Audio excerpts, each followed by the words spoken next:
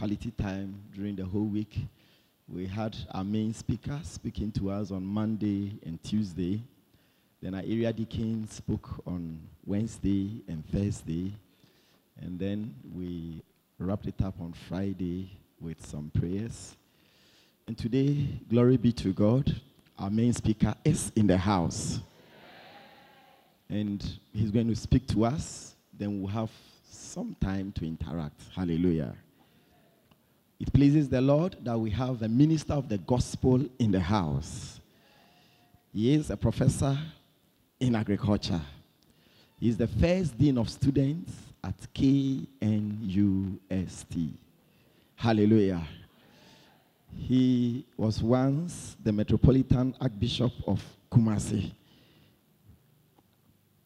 If I'm right, immediate past. Methodist Church. Yes, please. The Methodist Church. And he's a prolific writer. He's attended a number of conferences, spoken at these conferences, and written a lot of books. I encourage you to get some of the books before you leave here today. There are 2 sets. Each set costs 50 cedis. We have some of the sets at the information deck. So try and then get some. Abraham was rich, Isaac was rich, so you must be rich. That's one of the titles. And he has a lot of them. He will bring them here when he is coming to give his exposition.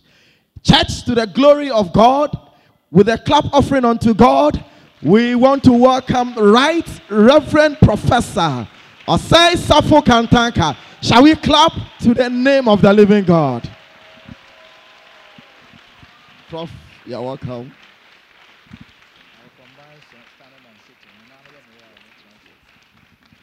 Yes, hallelujah. You know, he's a retired minister, but we want to feed from him. We want to get a lot from him today. So when he's tired, we've permitted him to sit down. That is why we have brought this chair here. It's not by mistake. So we have agreed that he sits down when he's tired. So when you see him sitting down, he's still in the administration process. Hallelujah. Shake somebody and tell him, did you hear? Thank you very much. I'm actually having some challenges in my leg. When the nerves, they move through the bones or something, and the bones are pressing on them, it causes a lot of pain. I had it 6 years ago, and it has come to the other leg. Well, we are still moving on. Thank you very, very much for Osofo, for the opportunity to be here, and what do you call him? Area Deacon in Samankwa. I've known him for quite a long time. I was at one time the chairman of council of Christian Service University, where he used to work. So I've known him for quite a long time. And in fact, the day that the Bishop Kantanka Teaching Ministry was inaugurated, he was one of the speakers.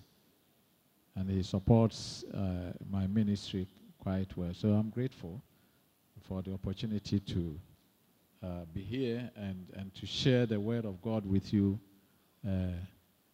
over the past, or this week, which has just ended. It's also good to be here and really enjoy the worship. But as I sat and listened and enjoyed the worship, I said, well, Lord, we come into your presence, as a lot of the singing also told us, but we also have to get out of your presence and go out there into the world. Moses enjoyed God's presence, and he says, I want to know more of you. But he still had to go. And then he says, why wouldn't you go with me? I says, my presence will go with you. And God's presence is what? The fellowship of the Holy Spirit. You know, it's interesting that the Bible uses the word fellowship. It's what? Friendship.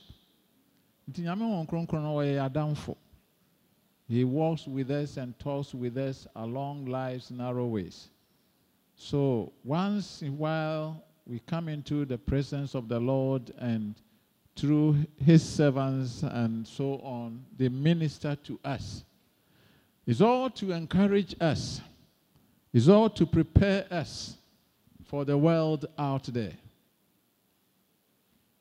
When you read, I think, Mark chapter 9, Jesus on the Mount of Transfiguration, Peter, James, and John were there, and the experience that they had, the kinds of things that they saw, the glory of our Lord Jesus Christ, which was revealed to them. There was nothing they could say, we wish we were always staying here. Let's build what? Tabernacles for you, one for Elijah, one for Moses, and one for you, and we'll remain here. But no. You know what was happening down the hill? Somebody had brought his child to the disciples to be healed. And they were struggling. For all the time that Jesus was up there on the Mount of Transfiguration, they had failed to heal the boy. And the boy was disappointed. Is this the Jesus you have talked about? And I come to you, and because he is not physically here, you are not able to heal. Until Jesus came. And so you knew that the kind of attitude the man showed. My son, I brought my son to your disciples, but oh my, if you can do something about it, fine. And Jesus said, you are saying if I can do something about it? If I can? What is this picture telling us? We come to church to be empowered, to go out there, to demonstrate the Jesus in whose presence we have come. So we come, and it's good to come and get all of us involved in this great worship. But I also think that once we have done that, then let us also hear God speaking to us, equipping us, and sending us out into the world, and assuring us that my presence will go with you. The other song that was sung, the lady led, was also quite speaking to us. I am a child of God. I am not a slave to fear. I think it's very, very important, particularly when we are talking about these things amongst us as Africans. And one of the passages I like most in the Bible was read to us this morning. Hebrews chapter 2, verse 14 and 15. I like it in tree. Or see, esan se a man wo honam ni moja nti. Ono nso fa honam ni moja. Sene ebe ya onam owuo so. Ebetu obonsam a owuo huhu nti. Emra wo mote ase no, wo mo aye enkoa e de ama no. The fear of death. When you are talking about this in an African congregation, then you must really get a lot of emphasis on that. I'm going to be talking about, when I went to Accra on Wednesday, on Thursday, the program I was speaking on, Prof. Apostle Onyina was also on it. So we had a lot of talk. I will come to that and talk about what we chatted about. But one of the things he said, he was to give a talk on leadership, his leadership, and so on and so forth. One of the things that he said, in fact, this morning I even said it on radio, that one of the problems of us Africans as Christians is our what? Our focus on the devil. That we focus too much on the devil. When it comes to death, when it comes to everything, everything is what? The devil, he said, and he said, read the book of Job. And you see that anytime these friends were talking to Job about what he has done and so on, he said, I want God himself to come and sit down with me and judge me. At some point, in spite of all the difficulties, Job could say, I know that my Redeemer liveth. So he said, our problem is that there's too much focus on the devil. And therefore, we need to be able to know whom we have believed. That because of Africa and our fear of death, our fear of witches, our fear of what? Ancestral curses, our fear of those kinds of things, we are crippled in what we are capable of doing and can do. So it's not just a matter of coming here to worship in the presence of God and read such a passage, but to go out there and demonstrate to the world the Jesus that we have. Who, in fact, the Bible, by giving us Hebrews 2:14, is telling that the reason for the incarnation, God would have saved us in any way, but the reason for the incarnation is that he will become a human being, become poor like Africa is poor, which is actually what we are going to talk about. Because when you read 2 Corinthians chapter 8, verse 9, I call it the divine exchange. The divine exchange. It says, he became poor, that because of his poverty, you might become what? Rich. So I said, yes, when see Diane, me mintra, send a bay, meet me a see die. Because he said, the Son of Man has nowhere to what? To lay his head. So if he became poor, and the reason for the incarnation is that I might become rich, and I live in Africa, and Africa's greatest problem is poverty. Then Africa has not really discovered the Jesus that they are worshiping. That is the point we are making. That Jesus became poor, that we may become rich. In fact, I tell people, when you read that passage, please don't spiritualize that passage. Because Paul was discussing about money, why you must give money and so on and so forth. And he said, you know the grace of our Lord Jesus Christ. That he was what? He was rich. And yet for your sake, he became poor. In fact, ministry. He had no money. He had no car. He had to walk from what? Galilee to Jerusalem for his ministry. That is the Jesus we worship. And the reason he did that was that when it comes to what? Poverty issues, you might know that because he was poor, I am not going to be poor. And that is the problem of Africa. Poverty. So how do we, followers of our Lord Jesus Christ, take away the fear of death, the fear of demons, the fear of riches, and realize our potential? One of the first books that I wrote, Realize Your Potential, and become the kinds of persons that God wants us to be, to give glory to God. So the divine exchange must work in your life. It must work in other people's life, those who follow the Lord Jesus Christ. Today I was saying on radio that if God changed the name of Jacob and made him what? Israel. I have a copy of the book here. Then God is telling us, when he comes into your life, he does not make life easy, but he makes life what? Significant. He makes life significant. Because even of the three patriarchs, one would have thought that if God wanted to give a name to the country that bears his people, then he probably would call it Abraham. And yet God calls that place what? He changes his name. In fact, first of all, I'm dealing on radio with God changing what? Abraham and Jacob's names. He comes to Abraham and he says, you are called Abram. A name of what? An exalted father. Come on. Not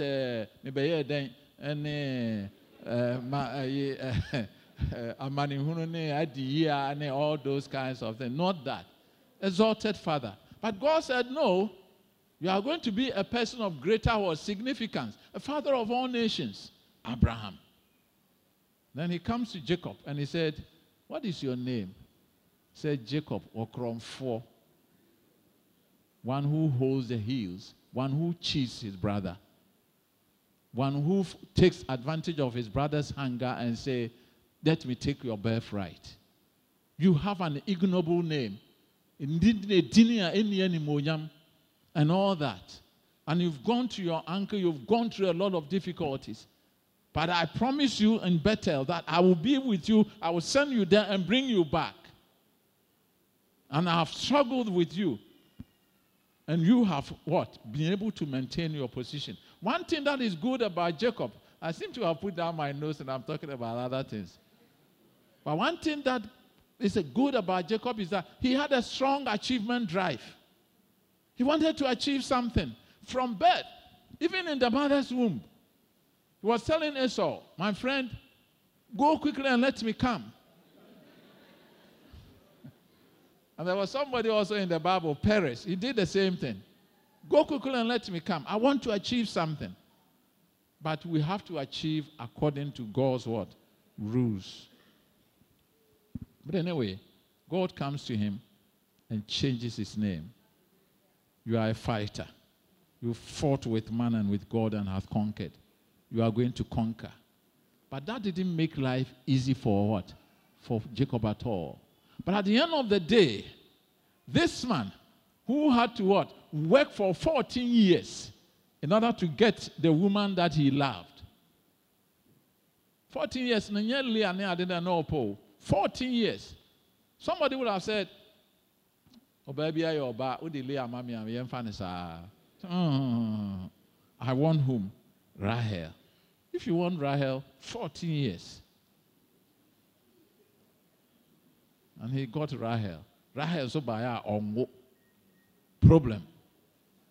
And it so worked out that this one man fathered all the 12 tribes of Israel. They all come from one man.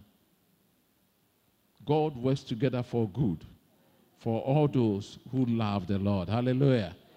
This is the God we worship. This is the God we worship, in whose presence we come. And we come so that he will equip us, so that we go out there and be able to demonstrate to the world that we have a God who makes us significant. Yabusiamu, I see a bedroom, I've been a Timmy Cassette. Wo, and I want my Yabusian, any dini. If it were not you, our family wouldn't have had the name, the significance that it has. But because of you. Christianity is not just for life becoming easy for me. God calls us that we might make an impact, a witness to the world. And in Africa,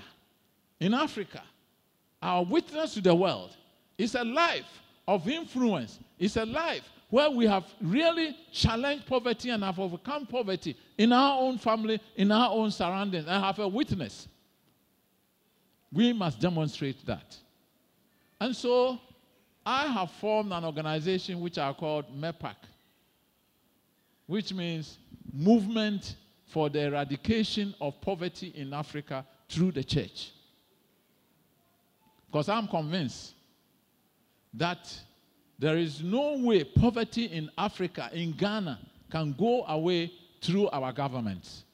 And that is not even God's design. God's design is for his children to be able to transform wherever they find themselves. After all, Jesus said, you are the light of the world. And if we are the light of the world, then we must provide that. And wherever there is light, darkness what? Goes away.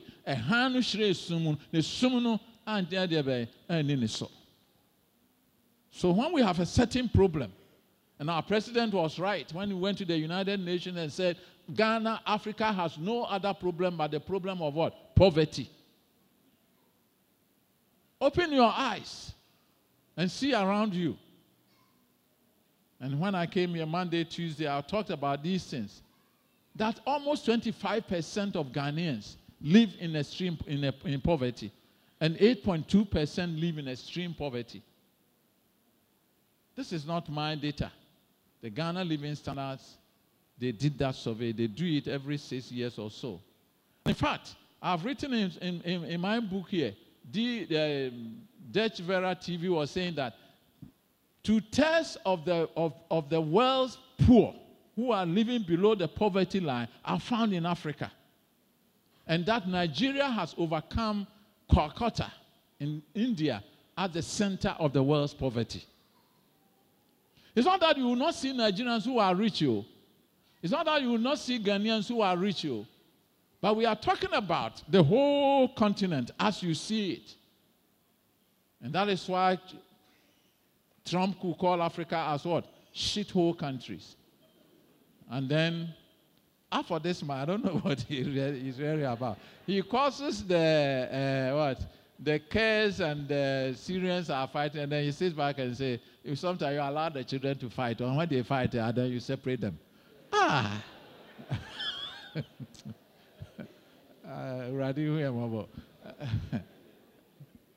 So that is the world leader that we have. Okay, so I want you to realize that we are talking about a real issue which confronts us. And as I said, my conviction is that the church. That's why I've written these books that Osofo mentioned. Abraham was rich. Isaac was rich. Jacob was rich. Why not you? In this book, but the basis of these books that I wrote was Galatians chapter 3, verse 14, which says, he called us Gentiles, that the blessings of Abraham may come upon the Gentiles through Christ. So I asked myself, is the blessing of Abraham only spiritual? No. Genesis 13:2 says, Abraham was rich in livestock, in silver, and in gold. So the man was materially rich. In fact, when he was going to fight the people and take care of his nephew Lot, the Bible says he raised what? There were 318 strong men who lived in his house, who went with him to fight. It means that this man has established a business, and his general manager was Eliezer, who he sent to go and find a wife for him, for Isaac. At that time, you had someone who loved the Lord, who was what? A businessman, had established a factory, had all kinds of people, and in fact, there were what? 318 men, probably with their wives and children. They all depended on this man. How many business tycoons do we have in Ghana who have established what? Factories and so on, which are employing the graduates who are unemployed? Why is everybody sitting down and thinking that it is only the responsibility of the government to find work? Who are the Christian business tycoons? Is anybody dreaming about that here? I'm told that the kinds of people who are here are the kinds of people in society who are capable. If you dream, dream big. And let us have the Christians. I have a dream, I always say it, that the time will come when the commanding heights of the economy of Africa, of Ghana, will be in the hands of people who love the Lord. Hallelujah. And when we love the Lord, and we are the people in charge of the economy of the country, nobody will ever dream. I was talking to Apostle Onyina and said, poverty. And he said, you are right. This LGBT thing that we are all struggling about with the government and saying we will rise up and so on, it's all because of what? Poverty. Who will ever go to a head of state and ask the head of state, like they interviewed our president, when are you going to allow laws on homosexuality to come into your country? Who would dare go and ask the Chinese president that question? Who would dare go and support or help to write a textbook for the children in their school and suggest that you put all of these things and call it what? Comprehensive sexual education. Because they funded it. And they have the money. So when we are talking about the issue of poverty, we as Christians might be what? Very, very concerned. Because we are capable. And today we are going to discuss. Last we talked about it. Of course, not many of you came to the program. And that's why I'm going back over these things. The problem of Africa is not lack of resources. The problem of Africa is what? It's a mindset problem. If it's a mindset problem, then it is the church that must deal with it. It is the church that must examine the mindset of the typical African. And when the typical African becomes a Christian, because 70% of us claim that we are Christians. So when we have become Christians and our mind is changed, what does it transform into? So Abraham was rich. This one is on Abraham. How did Abraham transfer not only the faith, but also his material blessings onto whom? Onto Isaac.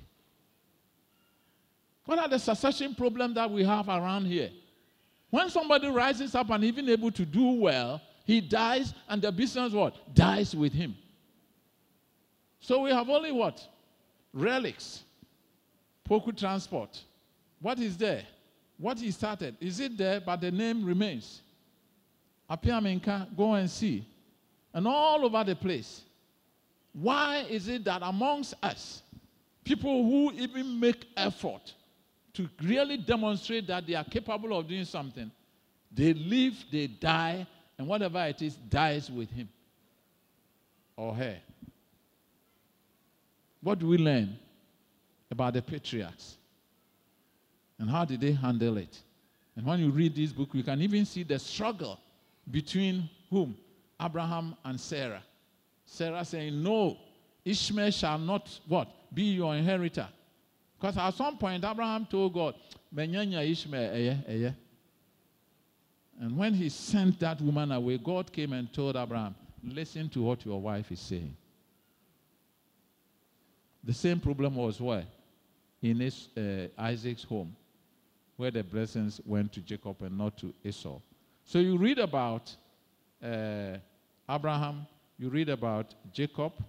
One of the things that I find about Isaac, which is very interesting, I think last time I was saying it. Isaac died when he was 180 years old. But when he was 100 years old, he was already blind. That's why Jacob was able to deceive him.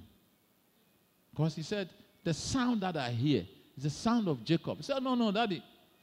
It's all me.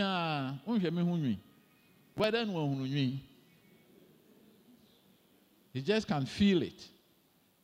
The question is that I ask myself, how did Isaac take care of his life for the 80 years that he was blind? And that's why I always speak on this topic. Selfish and selfless reasons why you must be rich. 80 years of blindness. If the man wasn't rich, how did he cater for? When you are getting old, then you realize that you must have money.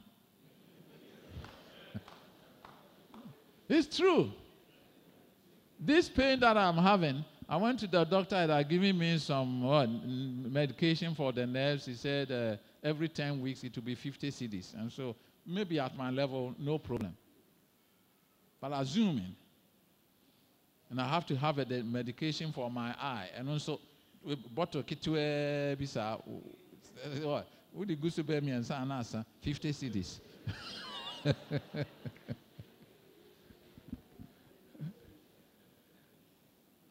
I always say that the kind of lifestyle which you led just before you went to retirement, if you cannot maintain it, then you have not planned well. And you need money. So we have pediatricians and we have what? Geriatricians. This one, and I heard me saying on TV and saying that this man who was sick and they said, there were no beds. We moved here, there were no beds, and so on and so forth. Why? Why are they moving him? Some people are calling doctors to come to their home to take care of them. What are they doing now?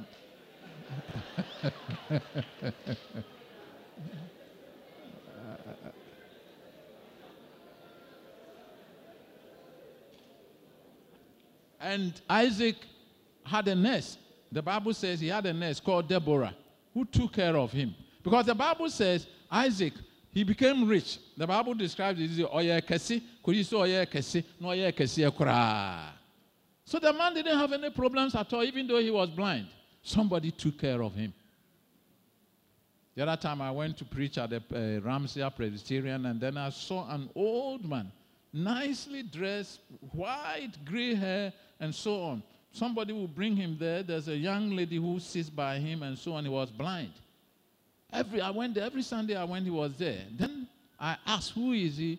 They say, James Owusu. James Owusu was, in Nkrumah's time, the what? The mayor of KMA. And he's rich. When you are going to Accra Road, the Goyle that is there, there's a structure, there's his house and so on. He used to be Krapahine and all that. So in his old age, he comes and he's a decent man. He cannot see, but he has people who are doing what? Are serving him. Please, young men and women, when we are talking about money,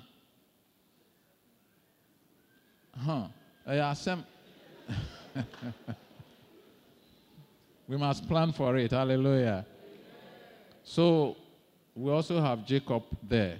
The other series that I've written is that Africa shall be free from poverty, fulfilling God's desire for the prosperity of Africa. I like the subtitles that I give to my book. Fulfilling God's desire. And Yankopon Peda, sending ma egu Africa, should be what? The poorest in the world. And everybody looks down on them. Not because of the pigmentation of their skins, but because they don't have any money. And God is not happy. He created Africans in his image as he created Enu Obroni. And he gave us the pigmentation of black so that we are adapted to the kind of climate where he put us in. When you read Isaiah chapter 5, he tells you,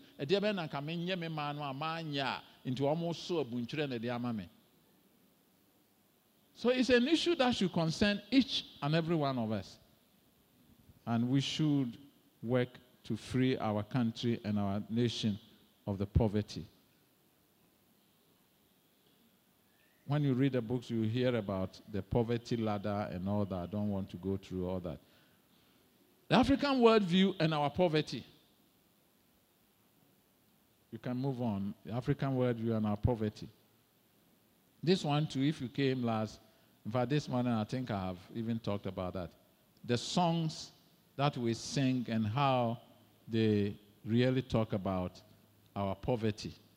Which means who say, when you come here, the man said, imagine you have gone to a village and they ask you, oh, Okwanso, you give all while you are there, and then you ask them, na hanso aye, how do you hear in Kwankom no?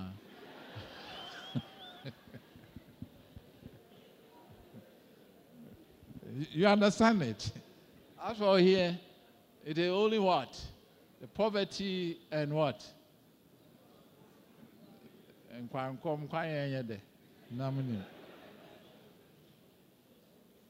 so we as a people are not really, people want to have money, but they have accepted. And that is why I keep on challenging us as Christians.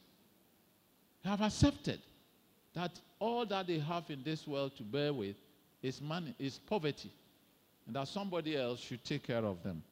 Abo sikenti nyoni anemia ma peneso. Ampedu will sing into babo brapa. Ahwe ya ma yesia tutu. Se ne ya hwe wa ma osia tutu e. Let's be free. Mo bro wa na da be. Ena mema mitri so. She said da mesi mitra sieni. Ofie ni pa ye mesa pofun. Then he had done what the majority. Oh, listen to.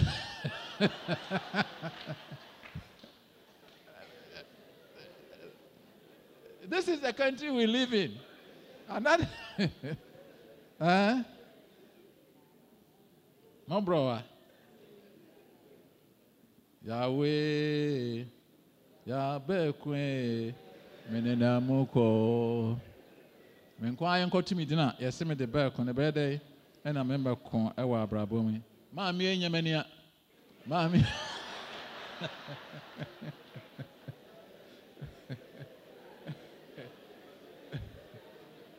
You see why we as Christians must be different?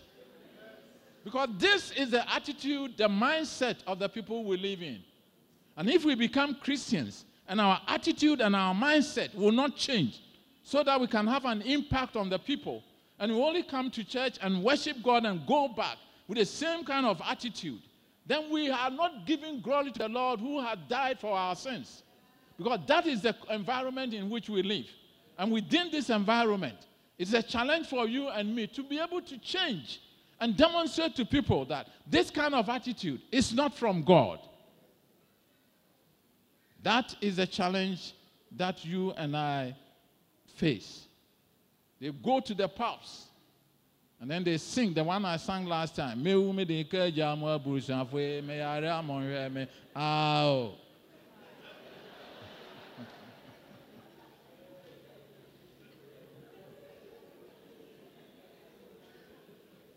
You see the elements in the songs? One, there is dependency. Abusianfo should take care of him. Otherwise, he would die and leave them dead. So dependency. The same Abusian has also been bedeviled. And yamenia obina di bibia yame. Na di odi bibia yame so ofra Abusian no mo. So these kinds of things continue. That is the African, the Ghanaian, the Akan worldview.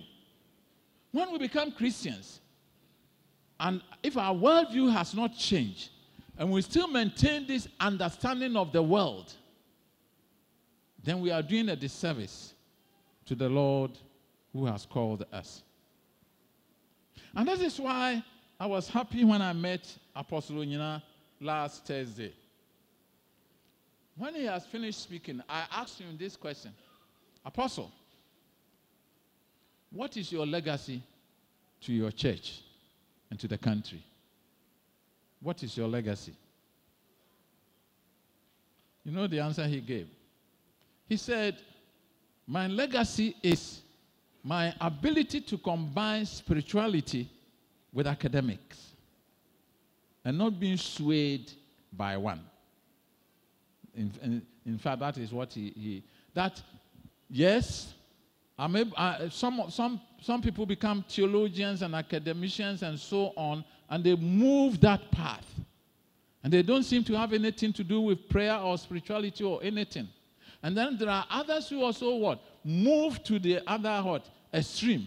And they don't seem to have anything to do with the mind. But by God's grace, what he's telling is that his legacy is that he has been able to do combine the two. To know that when I'm a Christian, God has also given me brains. But I must also pray to that God who has given me the brains. Galileo is said to have said, I don't believe that the God who gave me the mind and gave me the ability to reason does not want me to use my mind to solve my problems. An apostle is saying the kind of leadership that he has brought to the church, and in fact the nation, is that as Christians, we should be able to do what? To use the mind, and also to do what? To depend on God and pray, and be able to do what? To be convinced that this is what I think is right, and God has convinced me, and so therefore I'll move this way. And he gave me a book. We have known each other for quite a long time because we have I wrote about, can a Christian become a chief? And we met long ago at Agogo speaking on those things. And since then, so he gave me this book, African Pentecostal Missions Maturing. Listen to the name of the book. It's not a book, it's a publication. And it's Africa Christian Studies series. And this particular one, they call it African Pentecostal Missions Maturing. Essays in honor of Apostle Opoku Onyina. The point I'm making, why I have taken this, but I just got it on Thursday and I've been reading a lot, is that he's talking about Pentecostalism. And Pentecostalism doing what? Maturing. Very, very interesting concept. And I'm happy I'm just talking to you. And an apostle said one of the things that he is thank God for is the fact that during his time and so on, the PIWC concept was brought to the church. Because he thinks that this is the hope of the church. Because he says the Church of Pentecost now has what? About 70% is the young people and the children. So the church has a future. But what kind of future? What kind of people? And what they have written in this book is that Pentecostalism is that which brought the church close to the African understanding of reality. Pentecostalism. Because Abrofo Asore Methodist Nikronebane, all those the missionaries who came, they came not with that kind of understanding. Everything that they saw the Africans doing was considered to be what? Superstitious. Because they themselves had already gone over this long ago. They had gone through the Renaissance, Industrial Revolution, and so on. And then they came and met people who are talking about witches, who are talking about this and say, oh, forget about them. But Pentecostalism drew closer to the people. That is why your church is growing. Because what you believe and what you do and so on is closer to the way the African sees what? The cosmos, the things around him. And the ability to pray, the ability to cast out, the ability to do that and all that. But they are saying that Pentecostalism must what? Must mature. Because if Pentecostalism remains at that level, where it only concentrates on what the Africans believe and will not move Africa from a certain level to a higher level of understanding, which Apostle said, that is what I have left the church, that we must move from the level where everything that happens to us is demonic, everything that happens to us is witches. Now we have nothing to say about how we use our brains to solve our problem. Pentecostalism must do what? Must mature. The maturing process. He has left the scene, but the maturing process depends on you. And if Pentecostalism, practiced by PIWC, people who are graduates, bankers, leaders of all sorts, will come in with all the worship, but their mindset of moving the people, young men and women, who must have a vision of what they think the country must be and how Christians must influence it and work towards that. But they will go down, and any difficulty they meet, the first thing they do is that, if there's anybody amongst you here who continues to entertain those kinds of things and will not, he's a graduate, he is a what, and so on, then he is not helping Pentecostalism to do what? To mature. The maturing process. African Pentecostal missions maturing. Essays in honor of Apostle Opokunyina, who says this to me just last Thursday. The missionary Christianity's field, I think I've already mentioned it, is to understand the African worldview. The gospel had helped them. I've gone over this. Pentecostalism goes to the African understanding, hence the rapid growth. I call it what enlightened Pentecostalism can do to transform Africa. Then enlighten is my own way. Enlighten what? Pentecostalism. Practice Pentecostalism. Tisa wani a Christ a woni hwe. Baby a metie anopa bia obi asore waye nku a woton. This is what spiritual nku obi ama meto.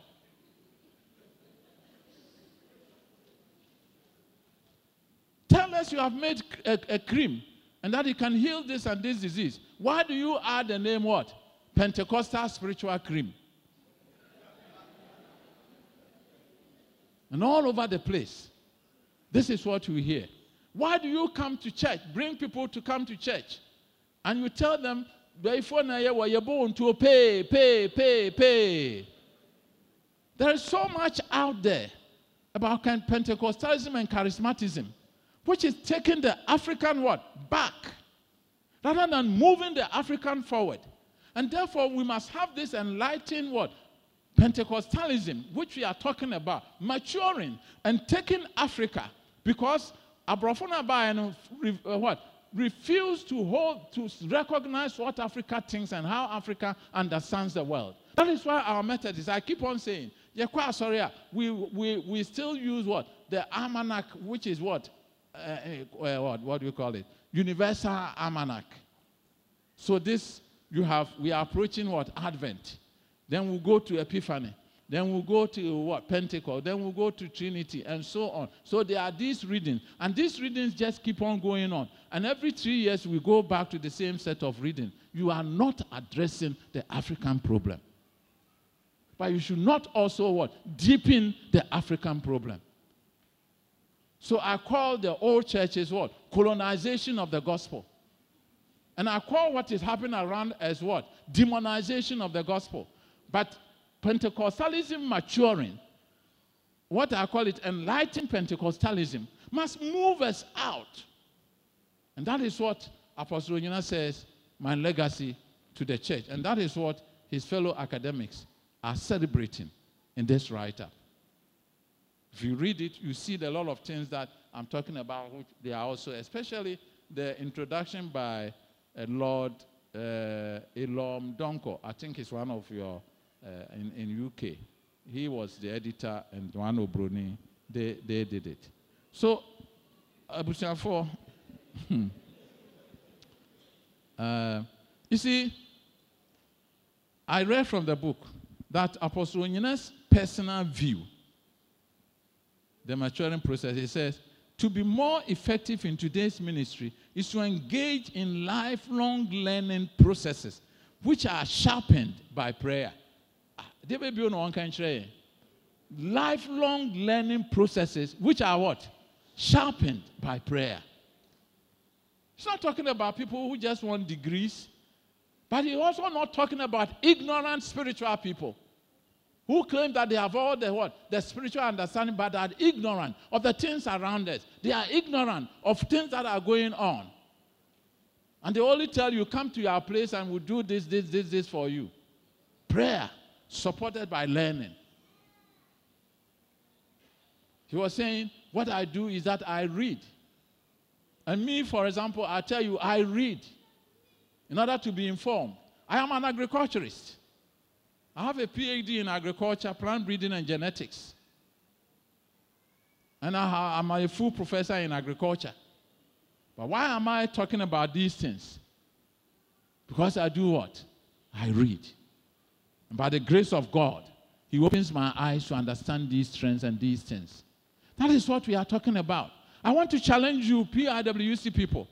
If you are here and all that you are involved in is to come and have this glorious worship, and then you go out and your Christianity is like anybody else out there, you are not challenging yourself to be able to come out and be able to demonstrate that Jesus' poverty has made you what? The rich person that you are.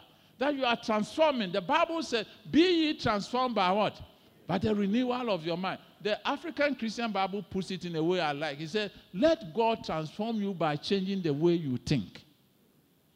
Let God transform you by changing the way you think. It's a challenge for young graduates, for young entrepreneurs, for young executives to be able to demonstrate to Ghanaians, and for particularly the church of which you are a member, to be able to say, yes, we have gone down to the roots. You know, what made Apostles' team so nice is that his PhD thesis was to go around to interview people about Beye and all those kinds of, and it's a heavy book. I have a copy. Classic. He was telling us that when he was doing that work, he went to a village and they told him, if you want information, then come forward, and then he will tell you a lot about this. Then he got there and they were confirmed. Why don't you? I don't know. And he said he ran away not only was spiritual, but physically from my face. Because he sees what is in me and what is in him, and he sees the challenge. And you come here and you say, greater is he that is in me than he that is in the world. And you go out there and you practice the kind of what? Charismatism and Pentecostalism that they have. No. You sang here this morning that you have the Lord in you and you fear no evil. Because I saw them when Out there, there's really no difference between us and them. And we are not demonstrating anything that brings glory to our Lord Jesus Christ for what he has done for us. And the poverty in Africa continues to be endemic. And we think that in everything, somebody else must be able to do something for us. The time has come. Because I firmly believe it's not a Kufuor, it's not any government that can really make. Why should somebody wait? So you're Christian here. That's a Kufuor and for free SHS and Kanebenko school. What is the justification for that? That he should do that. And yet, even after going to free SHS, some have not even dreamt about how they will support their children to go to the tertiary level or change.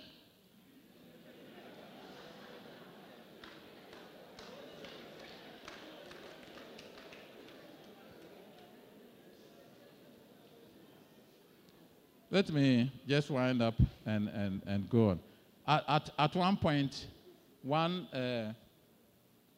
Church of Pentecost retired apostle was doing a conference in Kumasi and invited me to come and talk. The topic was on anointing. And when I went, I told the Lord, Michelle topics are almost dealing with the anointing for the singing, for the preaching. I said, Lord, you know I'm talking about poverty. What place do I have on this kind of thing? Then the Lord told me, are you not the one who have written the book, The Anointing That Breaks the Yoke? I wrote this book, The Anointing That Breaks the Yoke. Oh, that is true. Anointing breaks what? The yoke. I think the passage is in Isaiah something. Anointing that breaks the yoke. And this morning, I was watching watch me on Kesben TV, Sunday 5 a.m., Wednesday 5 a.m. Also listen, if you don't come to first service, church bells, 7:30, I'm preaching there. Then if you are in the office, 2:30 on Thursday, you will hear some message of Usika Semtisen. And then Thursday night, if you are not asleep, 10 p.m. to 11, this message I'm preaching here, I had a brofom to call. Anyway, you can follow us on all this and even on Facebook and so on. But I was talking about anointing that breaks the yoke. And what is the yoke of Africa? The yoke of Africa is what? It's poverty. Saul, the Ammonites, this is 1 Samuel chapter 11, have gone to Jabesh Gilead. And they told them, come and line up. We want to conquer you. They said, we can't fight. I'm saying, okay, if you can't fight, come and line out. We will take one eye of everybody. That we may bring shame to Israel. One of the outlying cities of Israel. Then they said, please, allow us to go and talk to our people. So they went. At that time, Saul had become the king, and he was even in the farm. But all banner. Or T said they were crying. So he said, what has happened? And they said, hey, Asama Abaye and T Bida. This is what the Ammonites are telling us.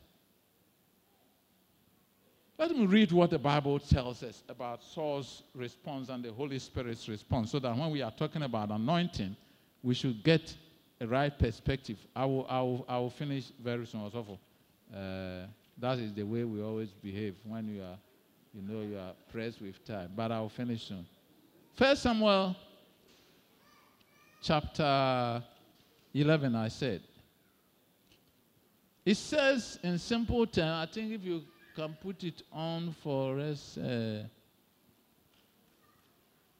1 Samuel chapter 11. Yes.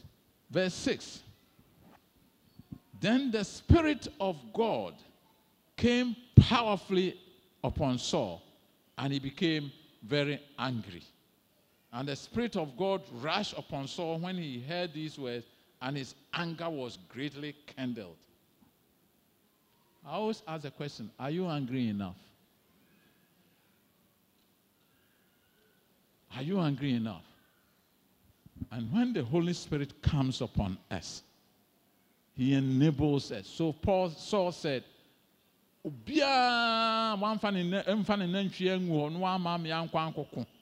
This is what will happen to his sheep and cattle. He mobilized the people. They went and defeated the people. The Spirit of God came upon him in power. The anointing that breaks the yoke. So we don't talk about anointing only in the context of what? The ministration. We don't talk about anointing only in the context of what? My preaching. We don't talk about anointing only in the context of those who are what? Engaged in the music ministry. We talk about anointing in what? In solving problems, in solving life problems, in solving our village's problems, in solving our country's problems, in solving the problems of our workplace. What do you see around you? Are you angry enough that things must change? What is saying? Ezekiel chapter 22, I like that passage, verse 30. God said, I look for a man that I may not destroy the nation, and yet I found none. I found none.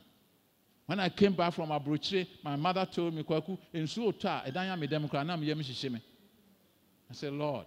And those days were not the days like today. Maybe today you're in university. I think somebody told me, what that's so yes, Professor I don't know, maybe they call. In those days we didn't have the money. But I said, I must do it. I must do it. This is a yoke. And that yoke must what? Must be broken. There are three kinds of people in this world. Those who don't see what is happening, those who see it and turn a blind eye, and those who make things happen. Where do you find yourself as a child of God, anointed by the Holy Spirit? The Holy Spirit does not anoint us only to speak in tongues or to give prophecies or to what? Heal. It also what? Inspires us to make a difference wherever we find ourselves. And when the Philistines came, when you move to what? 1 Samuel chapter 13. A very, very bad situation of Israel. They had nothing. And yet the Philistines were coming to attack them. Jonathan attacked and defeated the garrison of the Philistines. The Philistines mustered a mighty army, 3,000 chariots, 6,000 charioteers, as many warriors as the grains of sand on the seashore. They camped at Michmash, east of Bethel, to attack Israel. Now look at what Israel had. At that time, I'll go to 1 Samuel chapter 13, and you see that Israel was miserable. There were no blacksmiths in the land of Israel, verse 19, in those days. The Philistines wouldn't allow them for fear they would make swords and spears for the Hebrew. So whenever the Israelites needed to sharpen their plowshares, picks, axes, or sickles, they had to take them to the Philistine blacksmith. The charges were as follows. Ghana, typical, and here describe what everything, even the tooth prick, has to be what? To be imported. If the country will not go on industrialization, that is sometimes when I sit down and I hear all the arguments, and we are running politics as if we are Americans. We need development. And we Christians must not sit down and just let them move the country as if the country is their own. The country is our God's and it's ours. And yet Jonathan, when he saw all this kind of situation, ne papa afre asofo no and wamote ho no wamoye debate. And the asofo always keep on doing those kinds of debate. What is the sign that you have been baptized in the Holy Spirit? Do you speak in tongues? Were you baptized by immersion or by sprinkling and all those kinds of things? We don't baptize children. We baptize children and all that. And so they continue to discuss these kinds of things. And yet the people are what? Are suffering. So Jonathan said, he told his armor bearer, let's go and attack the Philistines. Now be bien see who I am. So the idea be you are sitting here and you are telling yourself that I don't have money to start anything. Jonathan said, be bien see who I am. There's nothing that hinders the Lord to save by many or by few. Let's go. As iron sharpens iron, so one man sharpens the other. His armor bearer said, wherever you want to go, I will go with you. This is a Christian making a difference. This is a husband and wife making a difference, embarking on some big project. we are in a sifie now. I know you better than the call retirement. I won't you 1 year be here. When you scan out to full come, there must be something coming from. I'm speaking from experience. Look, I'm retired professor from the university. Do I tell you how much I get as my retirement? I get about 1,300 a month. And the church gives me about 700 a month. So 2,000. A man of my caliber, me boy.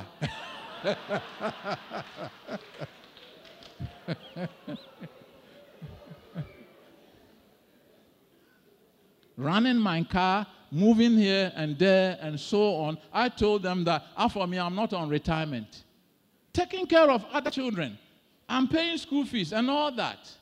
So there must be a source of money. Also what? From somewhere. So if you just sit there and you just go through the establishment, and the Christian does not really become angry about the situation to change and be able to do something. Now, retirement. The other better draw. And they are on retirement. And then you begin to depend on what? Your children. But the Bible says it is the responsibility of parents to cater for their children, not the other way around. You had the boy.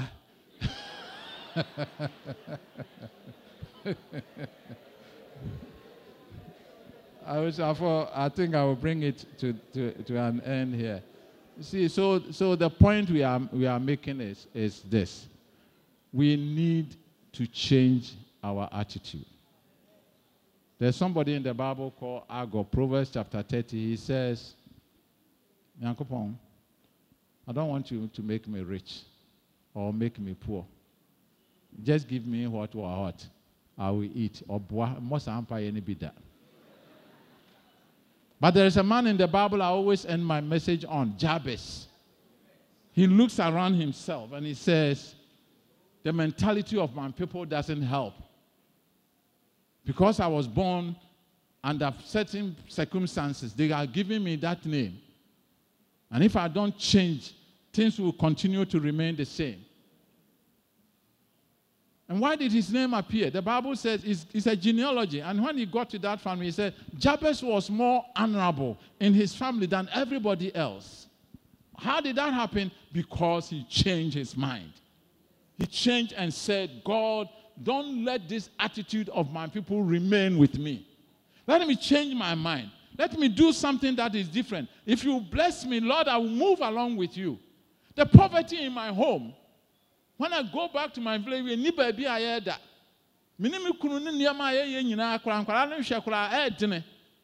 Lord, make a difference. Nobody has. Don't sit there and say, don't sit there and say, don't sit there and say that as for us, that is all it has always been. Break it. Break it. Break it. Because you are a son of the Lord Jesus Christ. And let Jabez's idea of moving ourselves away from what the people have always believed. Let renewed what? Enlightened Pentecostalism be the banner that we bear to the world. That we in PIWC, we in the Church of Pentecost, understand the worldview of our people. And so we go there and pray with them. But we move them from there. That they might be the people that can shine for the world to say, yes, the Lord has done it.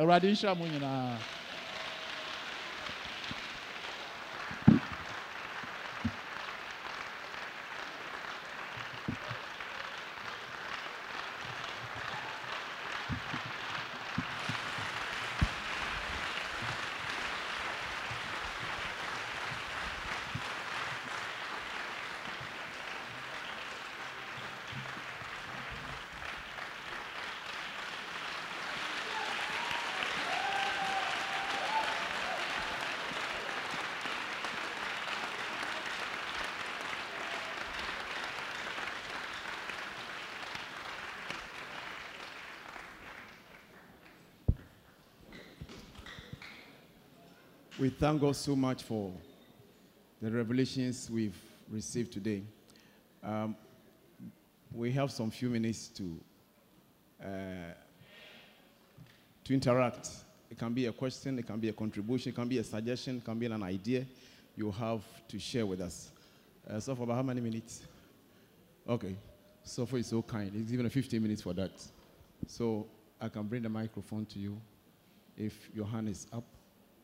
Do you have a question? Do you have a contribution? Do you have a suggestion? Do you have an idea to share? Okay.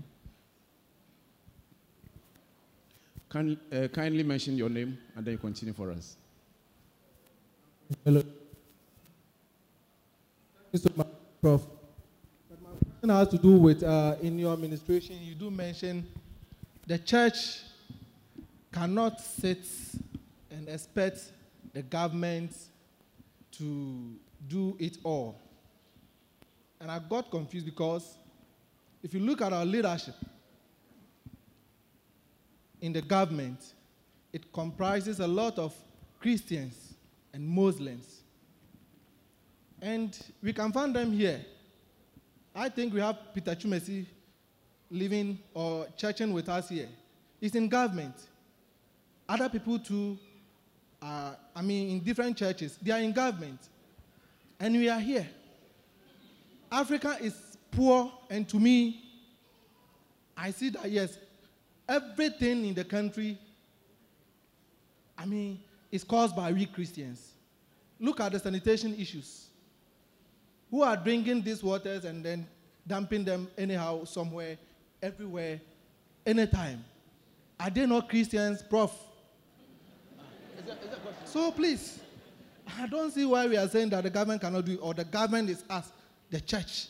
And I believe we must follow, the new revelation you've given us. Thank you. Okay, so this, I think it's a suggestion, contribution.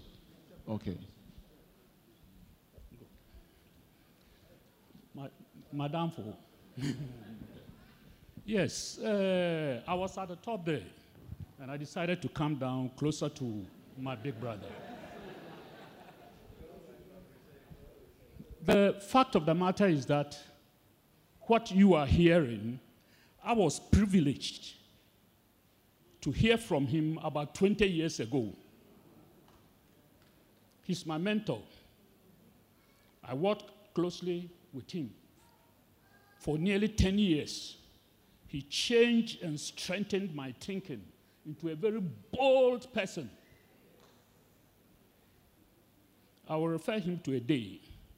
We were in a meeting, and a lady came to instruct us rudely and very unfriendly. Prof was the leader of the team. He left the lady to go out, consulted us. I said, we have to talk about to this lady to change his attitude. At least he should respect the people who are working for this country and developing time, brain, and knowledge to transform this country. I have a problem, a big problem with the church. I don't mean Pentecost church. I have a very big problem with the church. The fact of the matter is that the church is expected to actually transform our thinking and our insight into what can actually see a problem, identify it, sleep and think about the problem and how to solve the problem for mankind, and not the other way around. That is my biggest problem. Christianity doesn't challenge Christians, us, enough for the spirit that dwells in us to actually come out with what is expected to transform society for the best.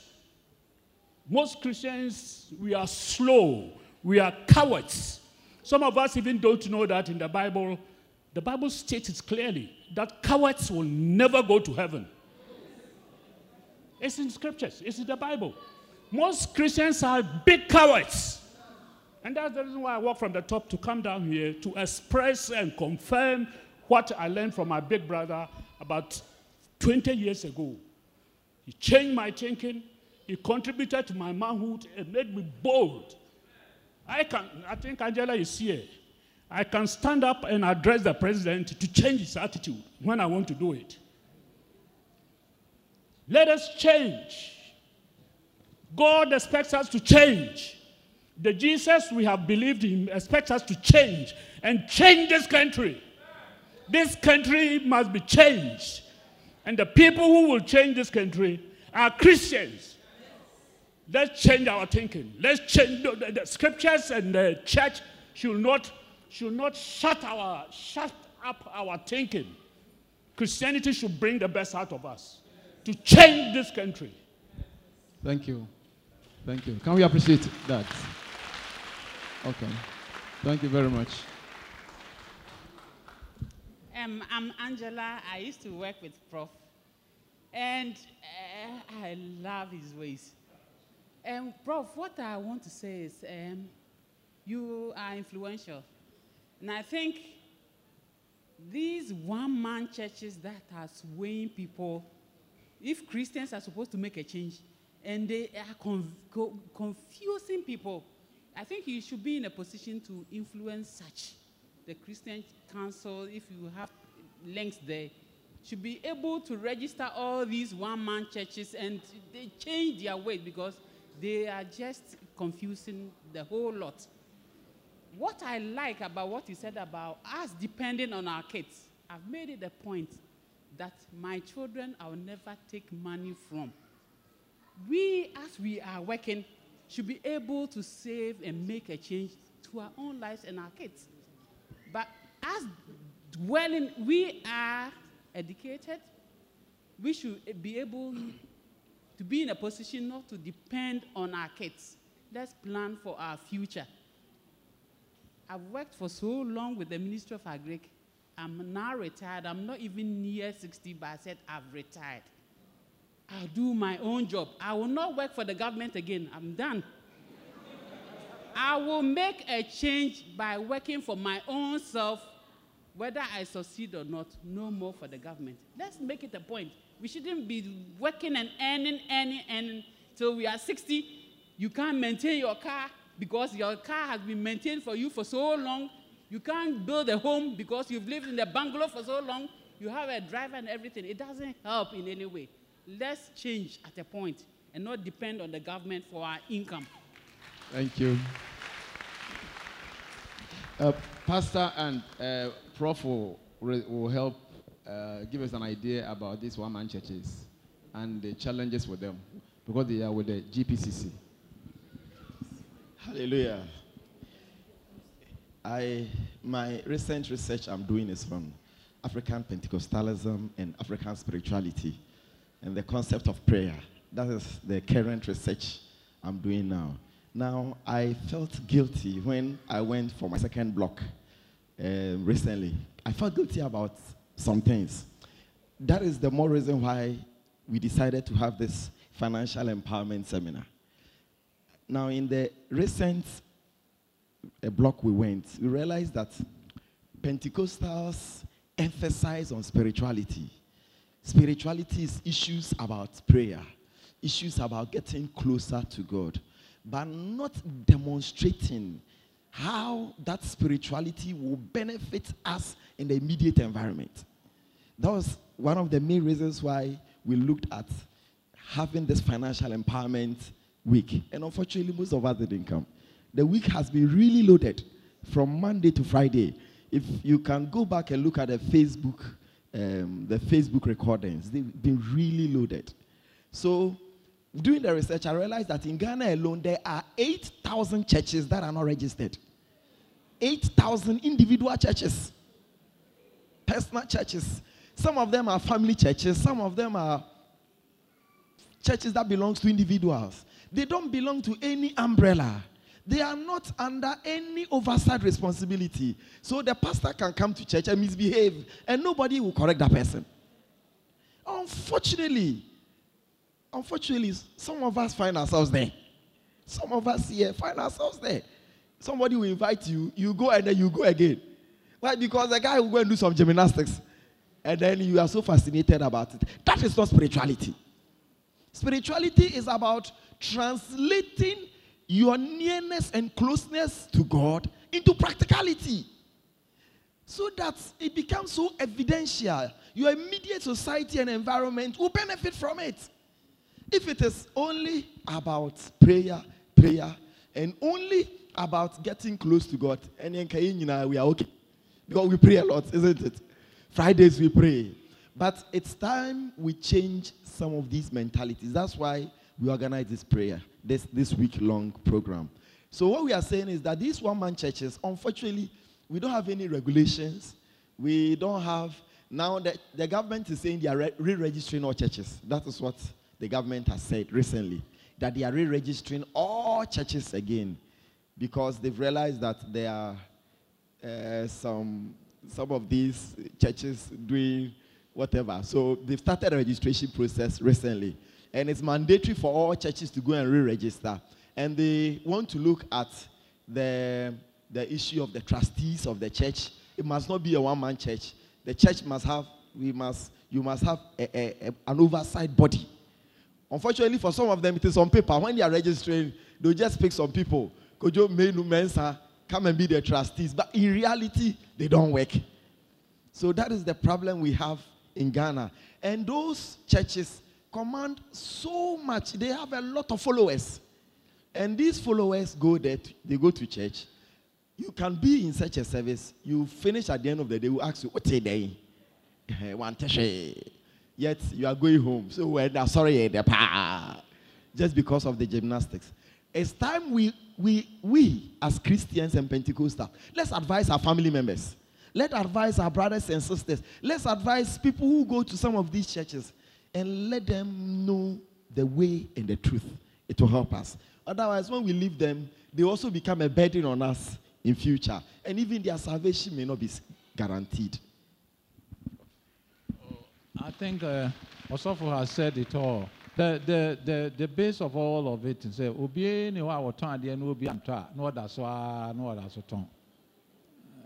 you see the comparison I'm making. It's not the 8,000 individuals who have set up the church, but the people who are attracted and they go. And because they do those things, they always get them to come and they sell them what they want to buy. So that is the issue, and that is why what we are talking about, maturing Pentecostalism. Because all that I've said with my interaction with Apostle Prof is that, and the book that has come out, is that you are a denomination that is practicing. And of course, the concept of PRWC have set an enlightened group of people aside who, if they begin to understand and apply what they have learned, the use of their mind and all those kind of spirituality translating into what people can really see, then you can begin to talk to people. Whom we can really demonstrate, say, but your bomb near trans near planning near manina look at what the Lord has done for us. And when we begin to practice those things and begin to demonstrate and become a witness, I have come to some conclusion that sometimes amongst us, our greatest witness is not just telling people to come to the Lord Jesus Christ, but demonstrating to them the power of this Jesus that we believe and how he helps to transform our lives, our immediate communities, and what our so-called destinies have to be. If we have that, rather than go and believe in what? Beto the way obinim sticker, destiny oil, destiny whatever, and all that. If we can demonstrate that, look, these don't help, gradually I think, because if you use legislation,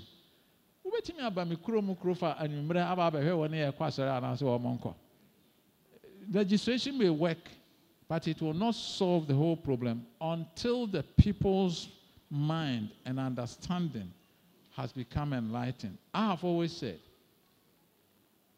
the future of these groups is already threatened by the free SHS. People are going to become more what? Enlightened. It doesn't mean that you need to go to school before you can see all of these things. But I need a Quran. And so for you, you are an elite group who really can read and understand. And you must use what you find to demonstrate what Christ has done and can do in your life. When you read the Bible, there's so much about practical Christianity.